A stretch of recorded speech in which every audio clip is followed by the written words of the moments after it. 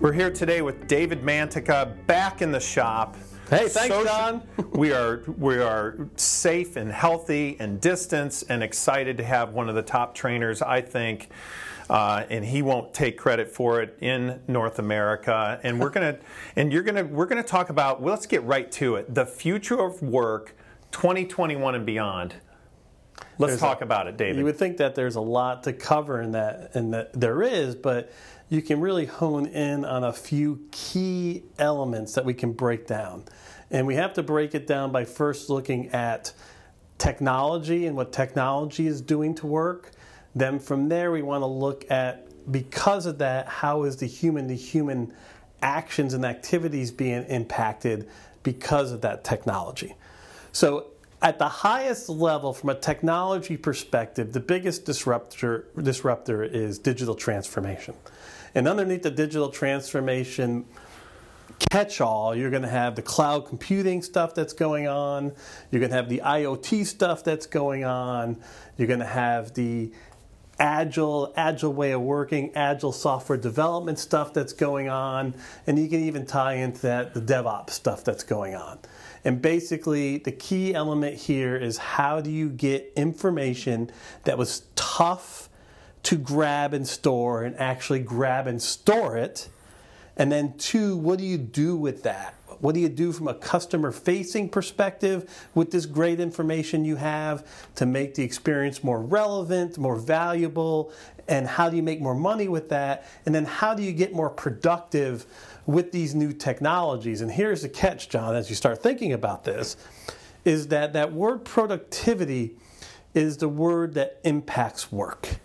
And the whole concept of technology driving new jobs is kind of on an interesting teeter right now, because it's almost like technology is displacing jobs in sectors and not adding new jobs as fast, or the new jobs that are being added are harder to do, less likely for a normal person to get. And that's why you see the figures of 5 to 6 million jobs going unfulfilled out there in the marketplace. When there's the 6 or 7% unemployment. That's it. So who are we talking to today? Who should listen to this podcast and pay attention? Could it be early career people? Is this executives? It goes across. Are these companies in HR and C-suite? Who is this for? It goes across the board. So the first thing we got to talk to is people our age. So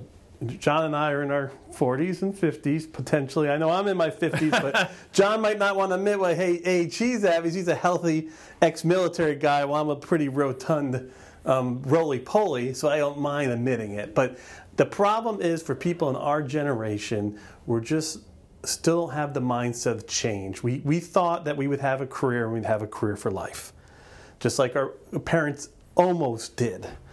We're not going to get that. And we are going to be forced, probably, John, you and I, if we stay in the workforce at least another 10 to 15 years, we'll probably have to change what we do and how we do it twice. Now, any new worker is going to figure and factor in that they're going to have to change what they do and how they do it 6 to 8 times to make it through to retirement. Interestingly enough, this morning conversation with I would call a young man, 29 years old, said to me, well, I was never taught to look at mission first, then the job, company best practices and what they do from a sustainability point of view. I was taught by my father to find a job, hold on to that job, fight like crazy to save. Absolutely. And if you lose that job, get another job with a big company. Like, I thought I was talking to a 50s, someone in their 50s right there, because that's a little bit how we were all brought up. So the future of work can be tied back to VUCA. VUCA is going to make the future of work ambiguous. So VUCA is volatility, uncertainty, complexity, and ambiguity. And because the pace of change is so rapid, it will continue to accelerate, the fog of what it is you're going to be doing to make money is getting denser and denser. Used to be a fog that you can see through 15 or 20 years. Now it's a fog that you can only see through maybe 5 years. So that future of work is the fact that we really don't know. We know it's going to be impacted by technology, digital transformation, because everybody wants information in the cloud, easy to pull out, relevant. We know that productivity is going to increase because of that. So the jobs that are available are going to take somebody who knows a lot more than I ever needed to know in my career. So those are some of the scary things to realize. So one of the skills you have to be thinking about is how quickly can you unlearn and relearn? That's one. And then number two is how do you work to get things done? Not doing something. It's not about doing something anymore. It's about how do you work in groups and teams so that you drive getting things done. Can you give us a couple of real-world examples of how this might look? Learning to unlearn is a really interesting one. I'll give you lots of different examples. For me, as a 25-year veteran in training, in B2B training, I recently have had to unlearn a number of experience-based mindsets around go-to-market, how things are delivered, how people buy things. So we bring this baggage. What's one or two things that you learned that was hard to learn, but you know it's the right new direction? You know, the first thing I'm having a tough time learning is this idea that I have to make people uncomfortable for them to get value. In training, it was all about the smile sheets, right? As long as you're happy and give me a 5 out of 5 or 4 out of 5, the whole edutainment factor. Okay. The reality is that you only learn when you're pushed to your uncomfortable level. So I have to unlearn this mindset of making it accommodating and easy and start selling the fact that you're going to be uncomfortable. And I'm not used to that because as a marketer, my job is to make you feel as comfortable as possible to make it an easy sell. But the reality is to do my job effectively as a training organization, I'm going to have to start pushing people to that level of uncomfortableness. And I remember a gentleman by the name of Bob Galen talking to me about this in 2006 and 2007. I thought he was crazy. I get you, Bob. I hear you, but my business is to make people happy. It's not. And that's an unlearn. It's 25 years of experience just having. So business worked though that way. It did. But today, with maybe as many, is too it much just change. too much change, too much options? Yeah, it's almost like you have to teach people how to be uncomfortable on a consistent basis, so they're always learning. I'm not just learning at a certain point in time. Okay. I'm learning all the time. So this idea of unlearning is critically important. That element, this idea of getting things done through people, has a lot to do with. We did a virtual learning transformation at SoftEd just recently. Okay. And as a business leader, I was used to just driving through and making it happen myself. But I had to do this as part of an international team. And I realized that even though I had this experience, I did it many times before, the only way this project was going to be successful is if I influenced and supported and threw my ideas out there and then unlearned some of my virtual skills to what they were ultimately going to make it. So you had to suppress. Yes. Because I know you. You're used to taking over, driving that. If it's not working, you're going to take it on. Yeah. And you can master it because you've done 1,000 trainings. And I've done virtual training since 2001, but I couldn't do that to be successful. If you want it done right, you do it. Not anymore, because it would have fell apart. But that's an unlearn. I had to unlearn that, and I had to learn how it wasn't about how I knew how to do something. It was about working through the team to make that entire team successful. So you got underlying influencing skills, underlying emotional intelligence skills. So as we started talking about this and we really think about it, the first thing on the future of work is this ability to learn to unlearn. Okay. The second thing about the future of work is the fact that you really, truly have to know how to work through people and with people to get things done. Now, what's the base of all that? The future of work means that those professional skills, which we kind of poo-pooed for years, like I used to joke and say I couldn't sell a professional skills class if I put free beer in the classroom. You should rethink that. The mindset has to change because the foundation of unlearning and the foundation of getting things done through other people is understanding the human work machine, how to influence people, how to deal with emotional intelligence, your own cognitive distortions, your own emotional distortions. And this future of work is hard because it's nebulous. Again, I go back to this whole gray. Everything is gray. Just quick infomercial for people that don't carry hard skill, hard tech degrees. That emotional intelligence that we've, as you say, poo-pooed, and a lot of people say, that's not important. My last certification, this technical skill, this software skill. You're saying those skills are extremely important. More important than the hard technical skills these days, because what happens is the hard technical skills erode through disruption. It's like so it used to be build your house on the foundation of the technical skills. Right now, I would never build my foundation on hard technical skills. I would have them, but I'd be more able to learn and work with people who have those skills and build the skills necessary to team. Let's build the skills necessary to solve system problems, adaptive problems, understanding business value. Those things are the ones that are going to drive your success more than, I know how to configure this router. And we know that you can get better in those things where sometimes your intellect on pure technical skills or software engineering or things are limited. The people with the higher IQ in those areas do learn quicker. You might not be able to do that, but don't underestimate the other skills that are coming along with this new world of work. Oh, absolutely. And the thing about it you want to think through is the fact that you want to be able to work with others. That's really it. And that's the future of work. Whereas before, you could have a skill, be very successful, and work pretty myopically, and build your pyramid of skills till you became certified on the gnat on the rhino's butt, as I always say. And that's where you got all your highest level certification, your highest level knowledge. That is becoming less and less valuable because that gnat goes away. It gets disrupted. So people who can naturally be more likable, who can pivot, who can throw away old mindsets and grab new mindsets, and who can influence others to be successful. Now, I'm not saying that those technical skills aren't important. No.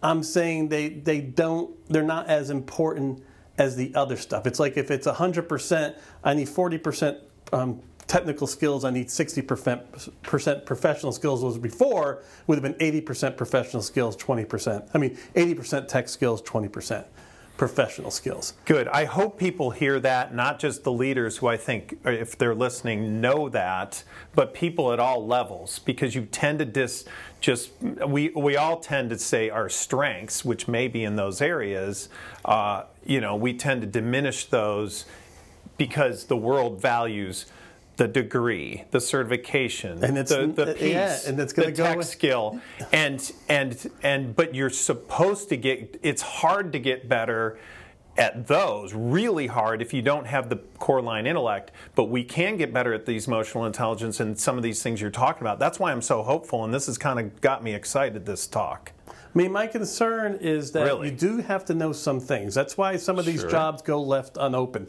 So my major anthropological or sociological concern is, do we have enough people with enough of an IQ to do the jobs that are currently open? Mm-hmm. That scares me, because the technical jobs that are open that will last 5 to 8 years are jobs that are getting more and more difficult to do based on the concept that you talked about. But there's still opportunities, as we're talking through, for folks who don't have that level of technical acumen to still provide value, but they have to understand. They're going to have to fight to get into those roles. And they have to understand value. And they also have to understand the basic language of technology in business right now, which is software development. Okay. If there's anything that somebody has to understand, they have to know what programming is, what does it do, how does it function? You don't have to code. You don't have to understand architectures and compilers, but you have to understand the basics of software. If you don't, it's going to be very hard for you to work in a fully digitally transformed organization. And it's going to be hard for you to provide value. It's almost like the democratization of software development skills, where at some point, it's like learning another language. It's like we're almost going to be forced to know 2 languages, English and programming. That's where I think it's really going. It's not English and Spanish or English and French. I know English and I know the language of programming, or at least I understand the business of programming. And if I had to tell anybody under the age of 30 right now, go back and get a coding certificate. My brother, Just a baseline, my nephew, 2 of my nephews did it. Just a baseline, maybe. Baseline knowledge. They don't have to be a hard code coder unless they want to go in that direction. But because why is that? That's the language of what? It's the language of how work gets done today. Okay. Every system, everything you connect to, the cloud environments you connect into, the HubSpots you connect into as marketing and salespeople, the Netflix you connect to for entertainment, Amazon.Prime that you use, that's all built on code. Got it. Programming languages, system setup, architectures, deep and rich. Now, all the plumbing has been George Jetsonized. That's why it's harder and harder to get to really get into hardcore IT, because it's either outsourced or it's been put into software and George just presses the button. But the other software that empowers the things we touch and do, man, that's what killed the whole outsourcing thing. The outsourcing thing was hot in the mid-2000s. It reversed because software became so critical before our very eyes. It was crazy how fast the outsourcing trend for IT reversed, especially in software. Still there in other things, but it's interesting. What will our brains do when we have that core line understanding of probably Agile or the programming mindset? Language? We'll be able to start... What's something that changes in our brain to make us better? We'll start being able to see how we can provide need to people.